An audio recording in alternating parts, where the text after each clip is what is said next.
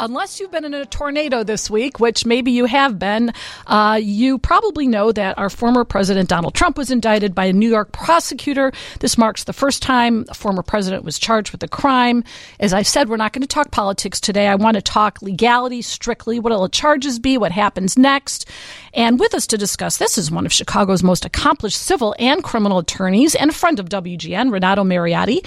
He's a former federal prosecutor with the U.S. Attorney's Office. He's a partner in the firm of Brian Cave, Leighton, Paisner, and co-host of a podcast called It's Complicated. He also writes for Politico, and he's on WGN and CNN, which is where he's heading actually after he does my show. Welcome to the show, Renato. How are you?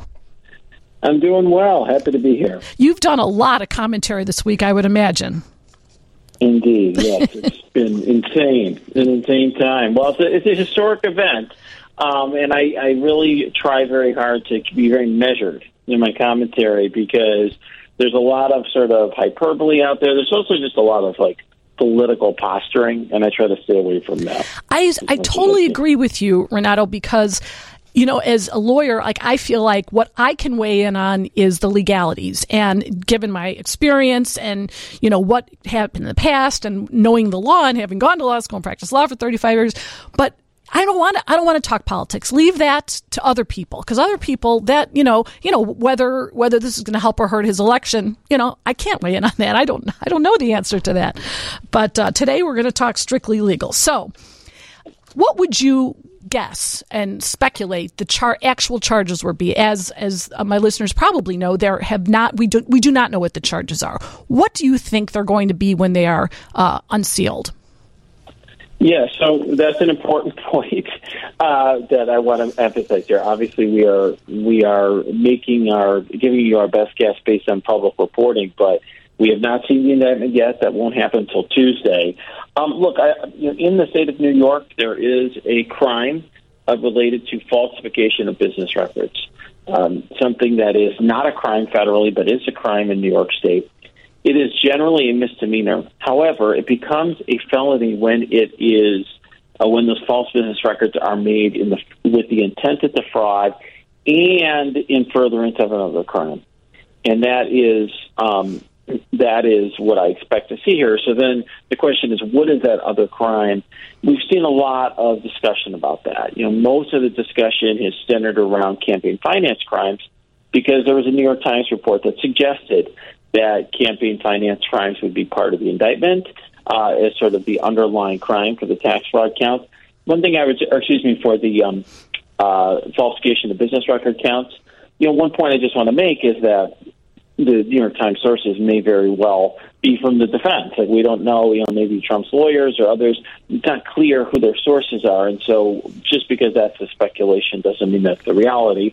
I think another possibility is, there are New York's tax fraud charges that could apply, including a misdemeanor that required some sort of fraudulent tax act. So if you could essentially if you do what would otherwise be a misdemeanor and furtherance of a misdemeanor could actually end up being a felony under New York law. But it would be the lowest class of felony, I think a class 5 felony, but it would be a felony nonetheless.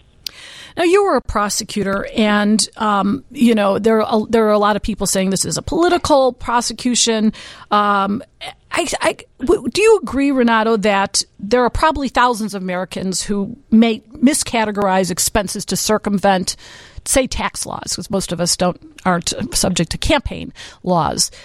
And they're not prosecuted, right? Maybe you're audited, maybe you have to pay penalties when the IRS comes in and finds those things.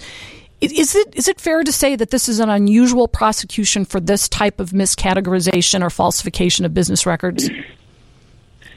Oh, that's a really interesting question. I mean, first of all, I'm cautious about it, like I said up front. I mean, I think anyone who has very strong feelings about an indictment that they haven't read yet is problematic. I think if you're listening to this, you should discount people who are already attacking a prosecution that they know nothing about it. We don't know what the indictment is. We don't know what the evidence is. I think that if this was a campaign finance case, I would regard it as very unusual. Okay, in other words, usually the sort of hush money payments as a campaign finance violation is a very rare sort of prosecution. If it's a tax case, I think it really depends on the details of it. I mean, yes, as you point out, there are lots and lots of people who commit tax, who, first of all, engage in questionable activity regarding the taxes, and there are a subset of those people who engage in tax crimes and don't get caught, right? I mean, I think it's fair to say a very small fraction of the people who cheat the system regarding taxes are actually punished. It's a very low percentage.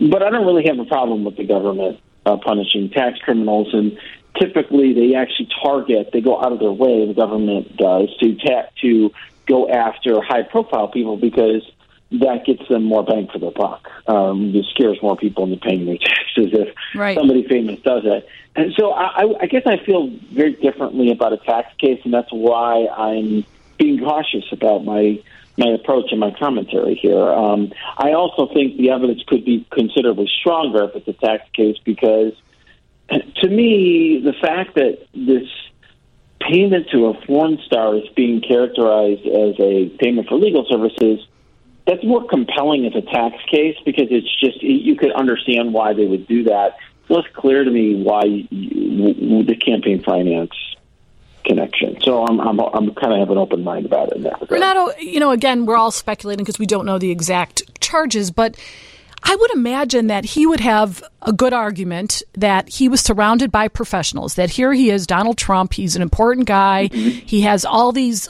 financial things up in the air, golf courses and casinos, and, he's running for president, and he has a CFO who I think pled guilty. He has lawyers who pled guilty, right. And he has accountants. I mean, is that a defense that he can rely upon the advice of his professionals? So I'll just say I have prosecuted and defended many clients for violating federal tax laws. I've also defended clients who facing tax cases here in Illinois, and in both of those circumstances, there's a higher bar that needs to be proven of willfulness. In other words, the person actually had to know what they were doing was unlawful. And that's a protection that we have because the tax laws are arcane, and the idea is that you only want to punish people who really were trying to cheat the system versus having some other purpose.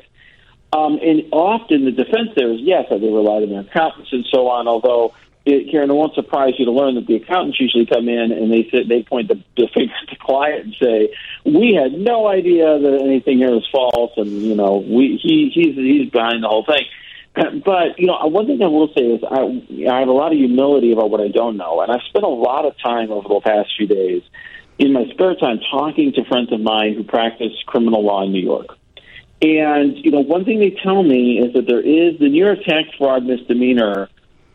Requires some kind of fraudulent tax act, but they made the standards for that seem fairly low. Like you don't need to actually go forward with the tax fraud. It can be just an intent to commit it, and so on. And so, while there seems to be a number of open questions under New York law, and I think very well may be at the end of the day, it may be a questionable prosecution from that perspective. Like I think I'm not comfortable saying definitively that he will be able to use that defense at trial.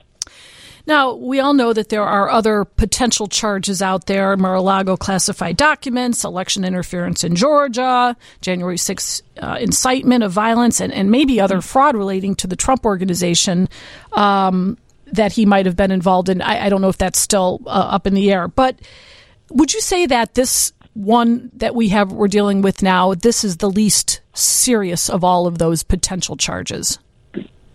So if we act just based on what we know now, because we obviously don't know about all everything about all of these, it sure looks like the weakest case. Because for a number of reasons, but the Mar-a-Lago case is very straightforward and a very serious matter. The January 6th behavior by Trump was very unusual, and it's got a certain weight to it, given sort of how grave the consequences were for our country and what happened and so on.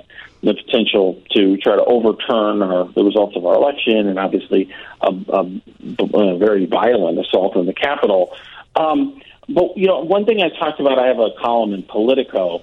One thing I talked about in my column this week is, at least in my experience, as somebody who defends criminal cases and has defended cases where defended clients who have criminal cases in multiple jurisdictions.